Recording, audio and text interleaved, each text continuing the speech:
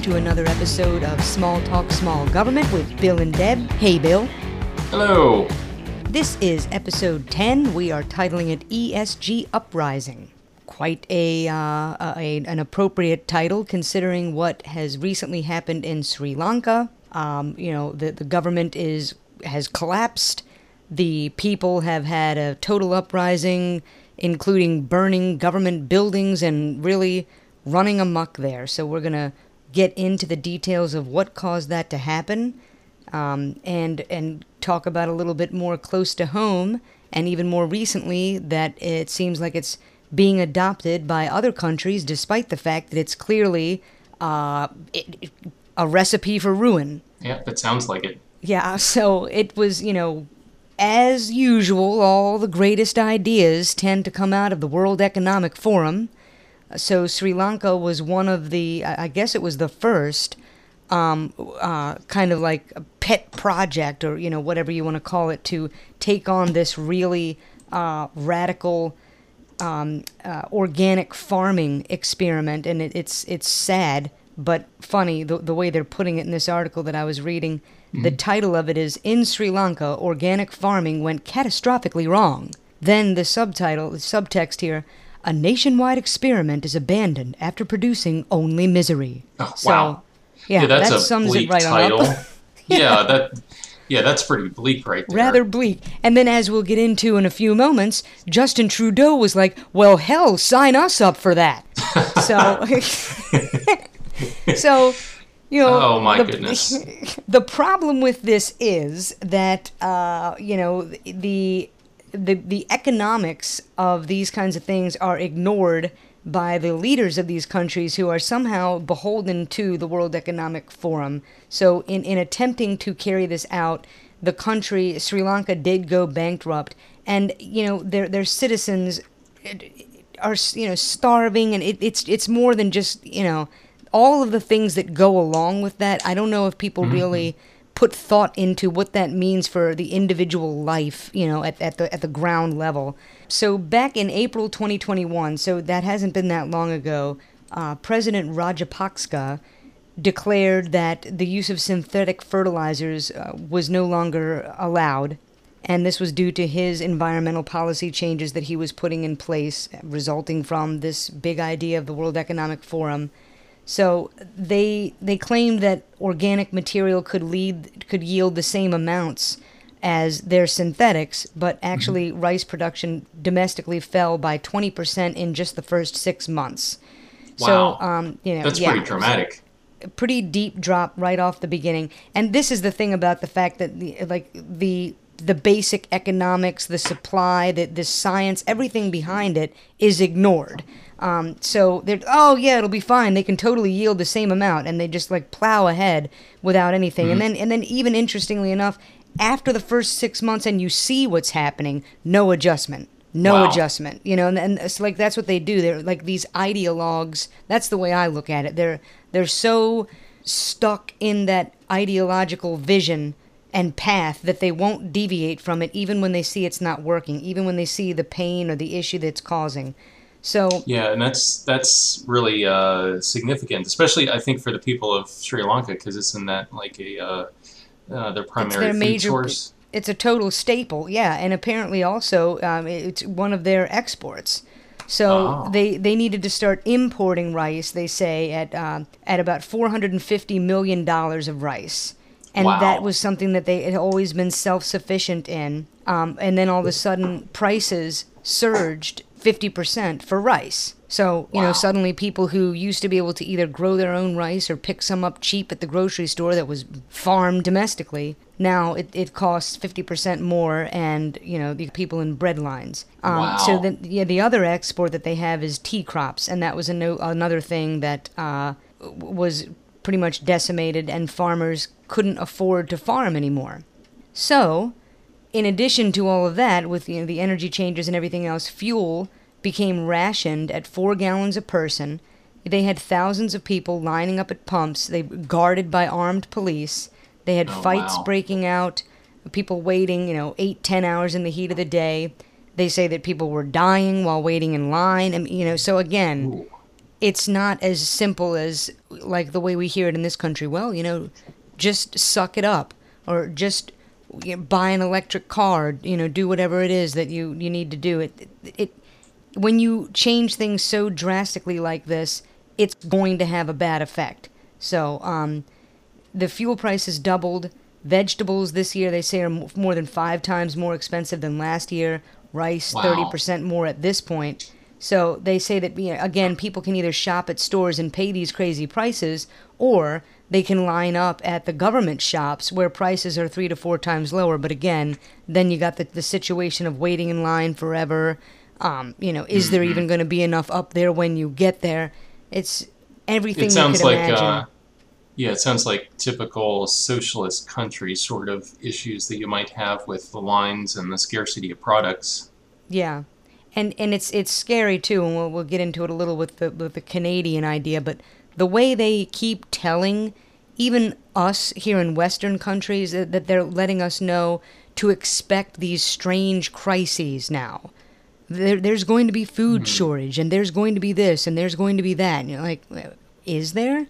Why? Do you know something we don't know? So Oh, you're right there.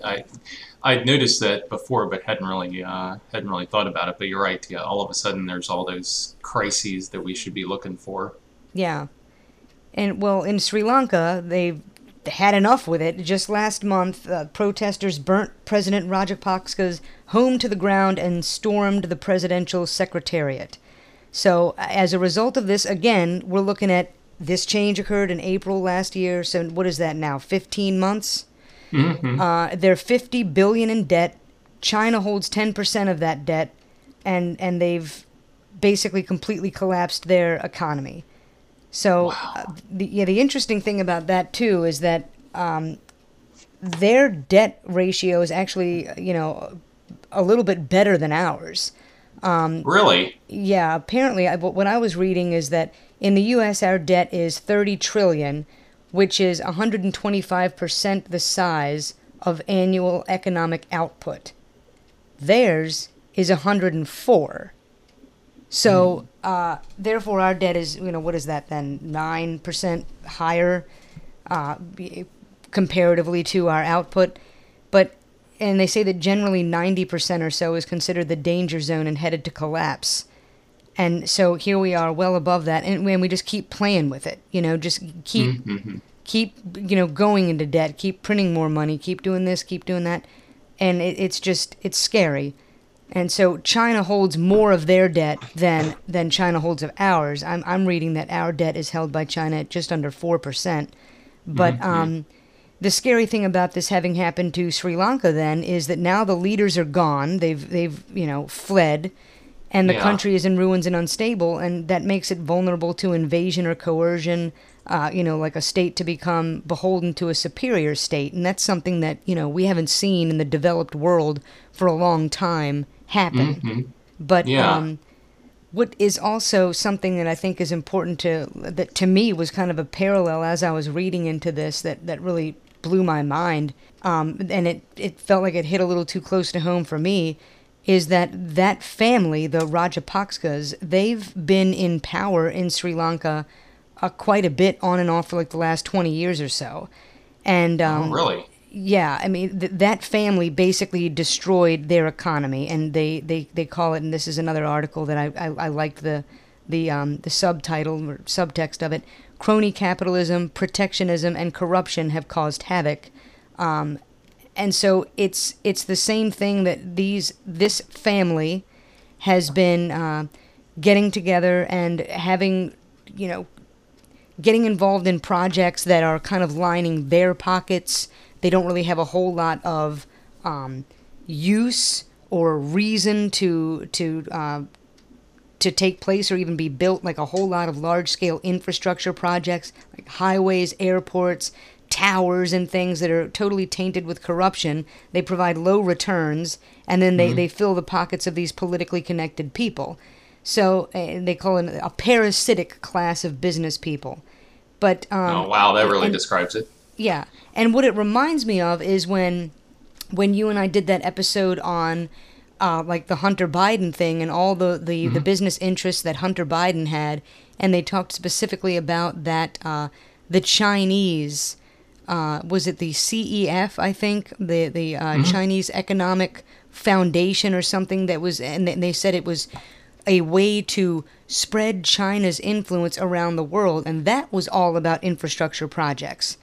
So, it makes me wonder, I'm going to look into it a little bit more, like, were these people taking money from China, building these things, because now you can see that China holds 10% is kind of a lot of their debt, so how was it that, could that same principle, the CEF, have, contributed to this as well?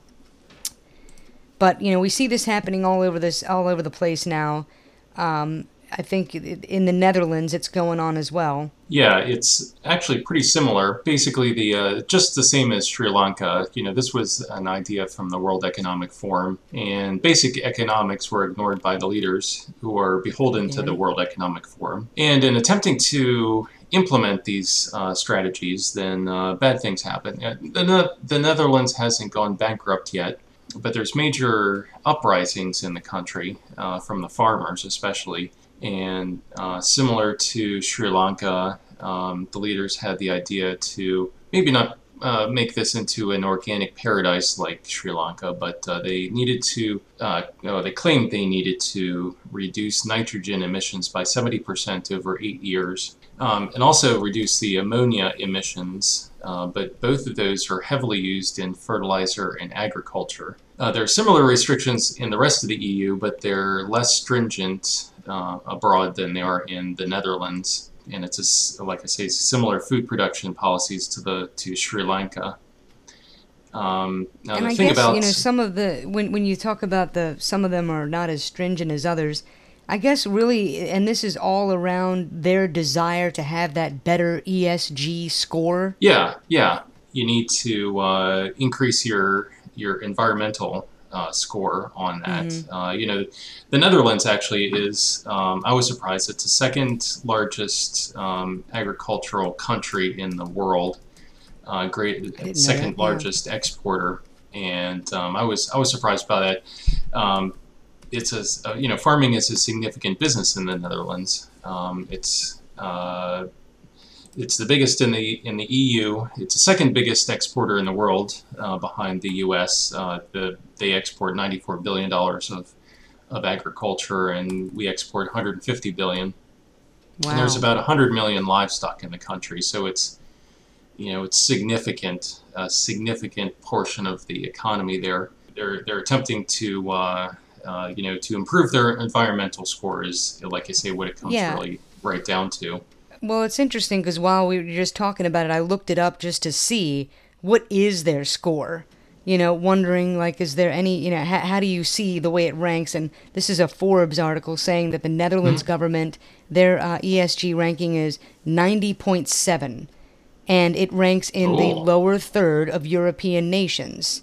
So that makes you kind of like look at it and realize, well, I guess that's why they go into, well, we don't want to be in the lower third. We want to at least be in the middle or, in the top third. Yeah. So it's just, and yet as one of the major farmers of the entire world, to be messing around with it for something that seems to make very little sense. For some made up score. And that's what makes you realize, World Economic Forum.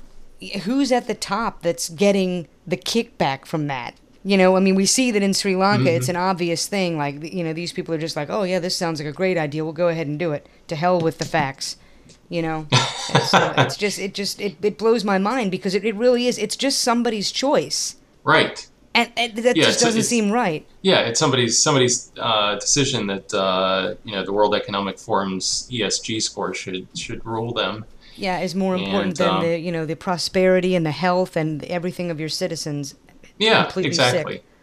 It's actually started a little more recently than Sri Lanka's whole experiment there. It's been going on for a little while, but in 2019, the World Economic Forum touted Dutch hydroponic production of tomatoes as a model for world food production. And then in 2021, the WF and the Netherlands partnered to launch what they called food innovation hubs. and this is a public-private partnership that, quote, will be key multi-stakeholder platform that will leverage technology and broader innovations to strengthen local innovation ecosystems for food systems transformation. And that's according to the WEF.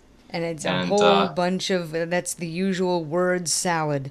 Let's throw in Yeah. all the words. Yeah, But really, it that doesn't means make any sense. fascism. It's eco-fascism. That's another Yeah, term yeah, that that's I've exactly seen. what it is. Yeah. And these food innovation hubs are funded by the Dutch government. The World Economic Forum has an on-site representative managing the program and working with the Dutch government. So they're almost basically part of the Dutch government and working through them. One of the flagship initiatives of the World Economic Forum is the Food Action Alliance. And through that, these food innovation hubs, will be spread throughout the world and coordinated from the Netherlands by the WEF and Dutch government. Mm-hmm. And so these hubs are going to be, like I say, all throughout the world. They're going to be spread out and trying to spread that public-private partnership. And I think you had mentioned at one point too recently, you should always be concerned when you see that public-private partnership.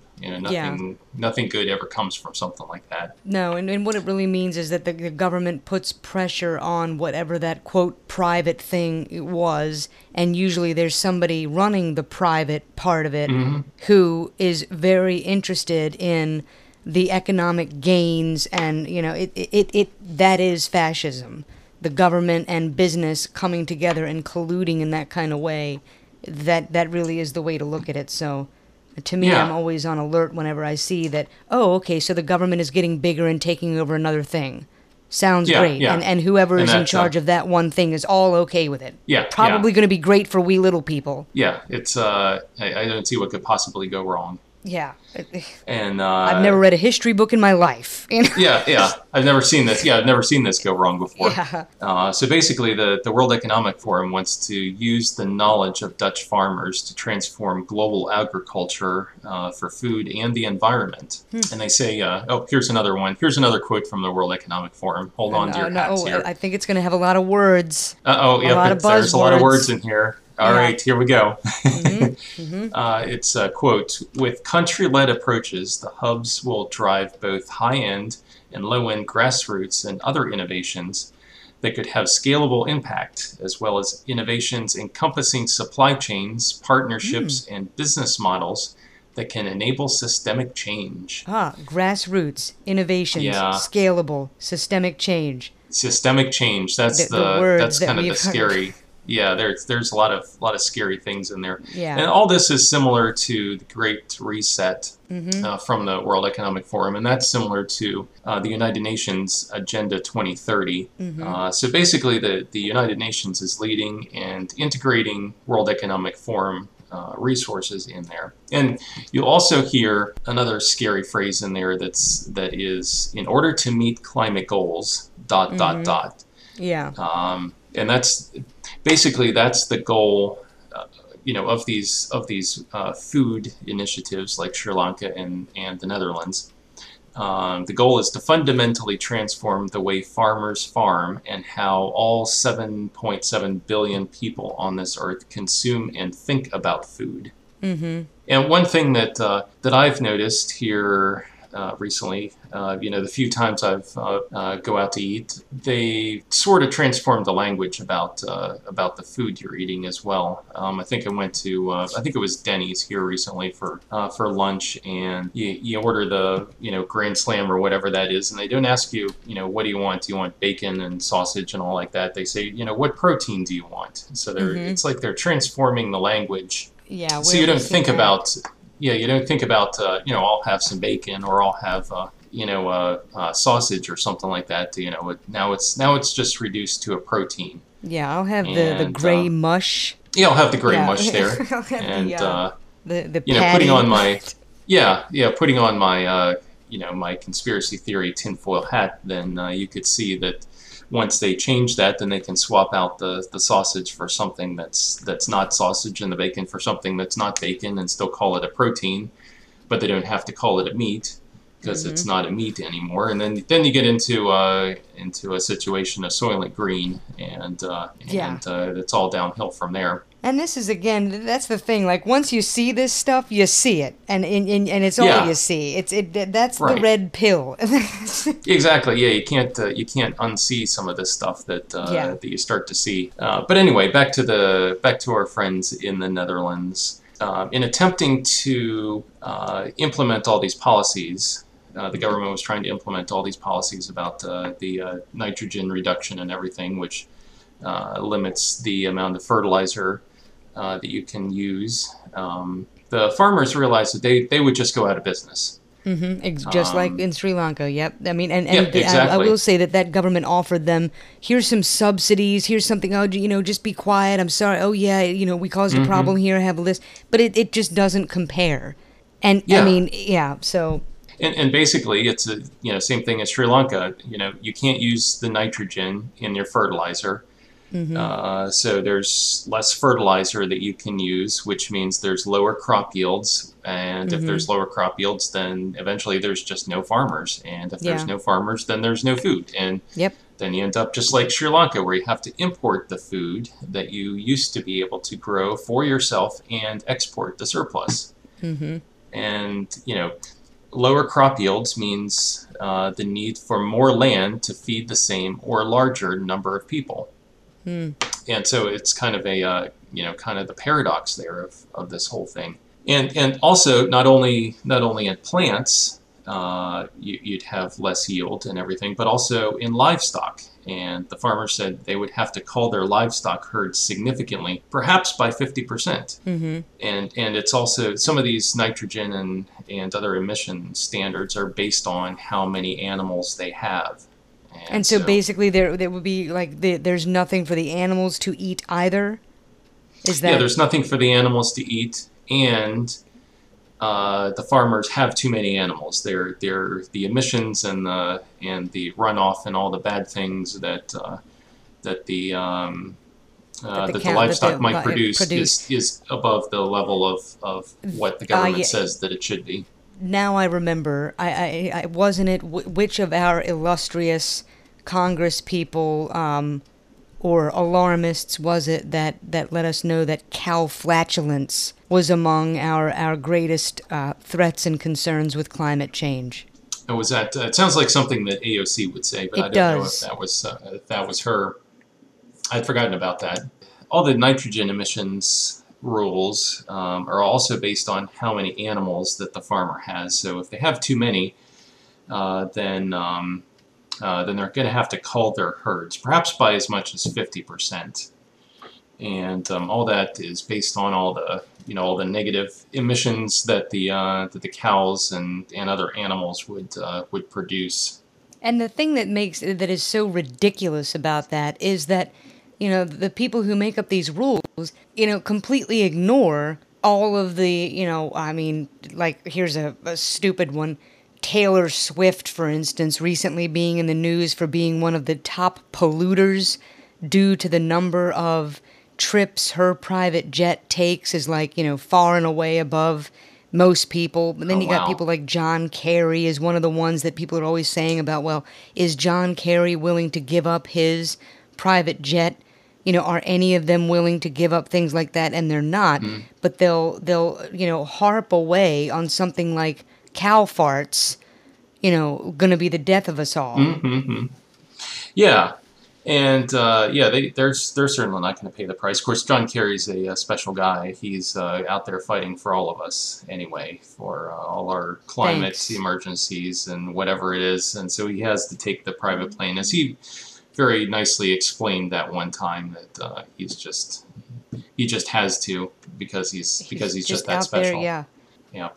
And but anyway, enough of John Kerry. Yeah. And cow farts. And cow farts, yes. Oh, the farmers are also restricted in the Netherlands from farming next to environmentally protected areas.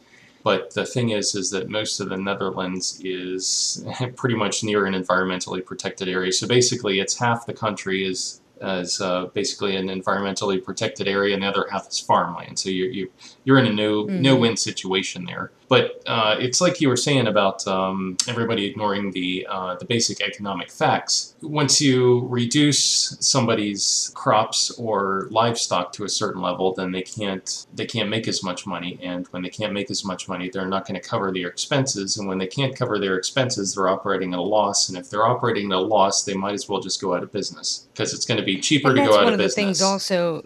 And Yeah, there they and that's are. one of the things that bothers me about some people's attitudes about these things when they think that, basically any business, farm, any producer of any type, well, if they would just be willing to make less money, well, if they would just be willing to cut their profits, Hmm. and to your point, sometimes these policies are so outrageous that they would cut the profitability out entirely. Yeah.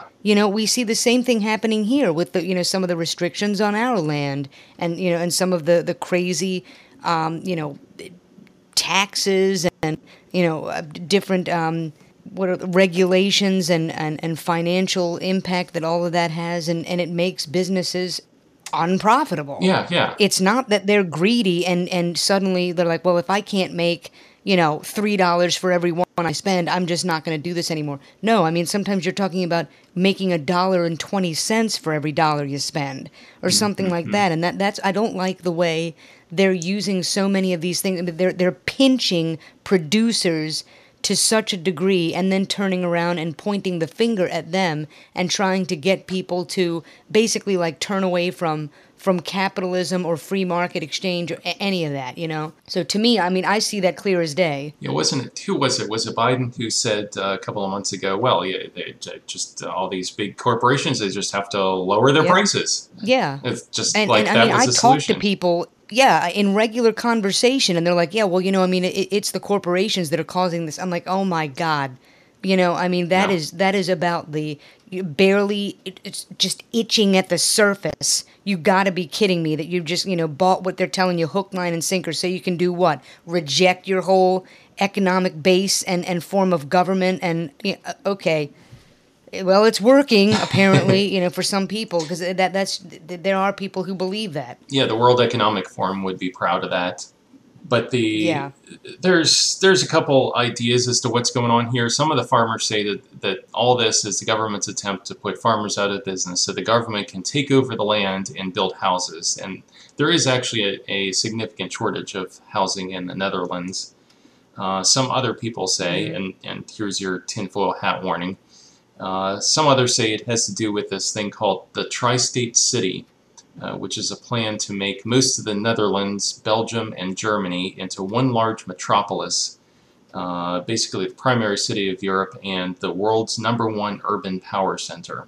So that I'm it could be alarmed. that, yeah, that um, there's not a lot of data on that, and it seems to be a conspiracy theory, but you never know. I mean, like I say, the difference between a conspiracy theory and the facts is 6 months anyway. Yeah. So It, yeah, and I mean, there's a lot of like really interesting, kind of like absence of real strong power and leadership in Europe right now that, to mhm. me, make it entirely possible and susceptible that somebody will come in with some big idea like that, and it'll grow legs. I mean, it's almost Yeah, the same.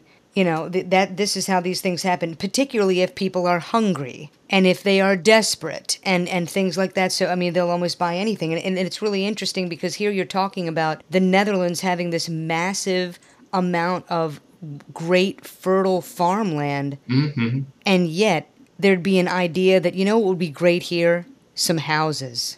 yeah, exactly. Yeah, you know just let's destroy our economy and put up some houses, yeah. and the farmers obviously they can see all this coming. So there's 30,000 or 40,000 farmers who are blocking roads and slowing traffic with their tractors. They're Mm-hmm. blocking the grocery stores and food distribution hubs, like just surrounding grocery stores, so no trucks can get in and no trucks can Mm-hmm. deliver anything. They're dumping manure in the streets outside government offices. And this all Wow. sounds like the Canadian trucker protests from earlier this year.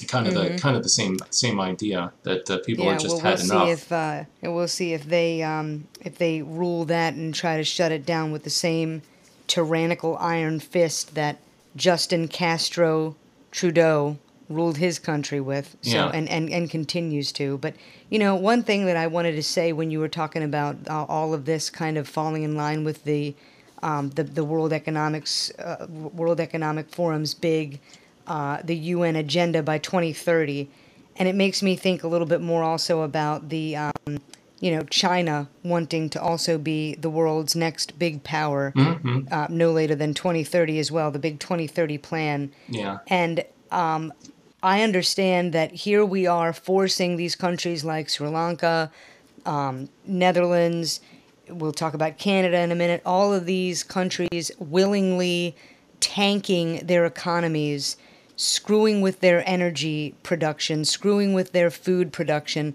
doing all these things that are, making their people miserable, their country vulnerable.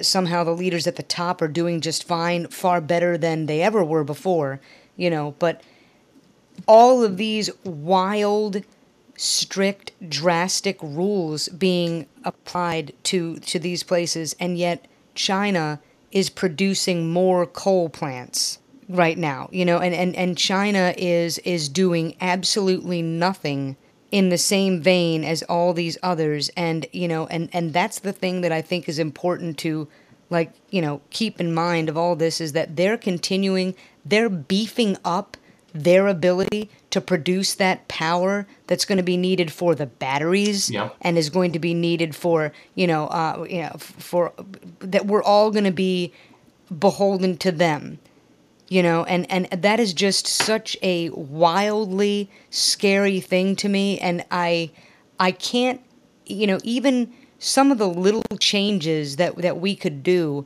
that I recognize that it's better to have certain little policies in place or changes that you can make and things like that, but I can't help but be so focused on the big picture, knowing what they're doing, that all of it, I can't accept any of it, because I know where it's leading, So, and it gets into what you talk about with Dan Bongino, Hmm. and the broken legs fallacy, with the hey, my legs are broken, you broke my legs, but now you're gonna come along and offer me what, the crutches or the cure for, and I'm like, well, Yeah, let me and not forget that you're the one that broke my yeah, legs. and it's the same thing that broke your legs is the cure that they're trying to sell you, and that's exactly what's happening here. The whole thing that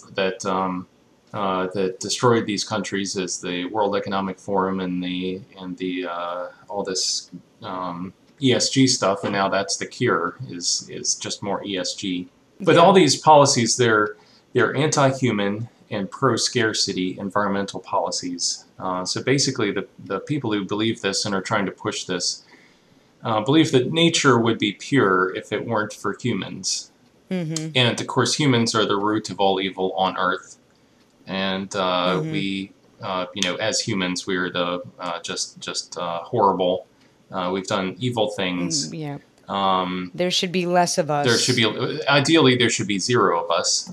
And they're trying to get back to this purity of nature by minimizing humans' effects on the environment to such a significant way as to basically eliminate us from the planet.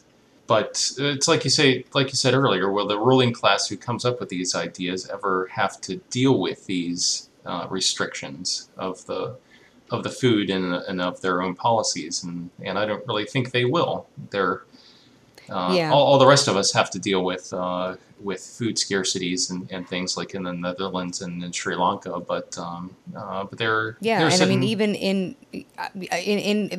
the thing that really blew my mind was that you and I were talking about this happening in late July in Sri Lanka and everything, Mhm. and then Trudeau is on TV. Suddenly, I see that he's talking about implementing the same kind of policies against the fertilizer Mhm. and all that stuff, and all of the farmers are speaking out about it, and the fact that he's moving forward with it's making the Farmers Forum wonder, is he intentionally trying to cause this food shortage, which again he previously told Canadians to prepare for. And that's the big idea. That's the other thing that is is annoying the way they push this strange, weird morality down on us. We'll just have to pull together. It's going to be a difficult time, but we'll get through it like we always do. And, expect less, want Yeah. less, and all these things and we're like, well, yeah, I guess it's okay because, we have to save the planet. And just like, well, I guess it's okay that we're going to send billions over to Ukraine. It's important that they're sovereign and protected. We'll leave our border open. And these things like that they just are people not starting to see this? Yeah, they're telling you what's coming down the pike, and here it is. Yeah, and I mean, and again, like, why are we not really skeptical and really awake right now? Yeah, we should be. Oh, that sounds fine. Yeah, and it's like you say that this is all appeals to something higher in us, in the morality. The whole morality of it, even though it's doesn't have anything to do with morality. That's just the ploy to try to get us to do all this stuff. I mean, we even read about that when we did our episode of The Great Reset, and I was talking about the book that Klaus Schwab had written all about using COVID-19 to bring about this the big reset, which is when you can like play to people's, well, it's the right thing to do for your neighbor. Yeah. And, you should care about other people. And it's like, you know what? I know about the golden rule and all that, but what you're talking about is actually corrupt and tyrannical and disgusting. Yeah, yeah. But it really is. I mean, this is an incredible time to be alive and to see these things that are happening. They can have so much data in front of them to tell them that this is a bad idea. And, but they're just suppressing it. Of course, the private-public partnerships are just booming, and media is covering it all up. And those of us who have a complaint, we just have to, learn to want a little bit less and, suck it up because it's coming. Yeah. And so this is to me, all of this that we've talked about today, it is the globalist agenda. You can't get any bigger government than that. And like we always say on this podcast, that is not what we want to be heading to. The government is best when it is kept small, needs limited power. We don't need it telling us how to farm, making us hungry, making us poor, making us vulnerable. That's where we're heading.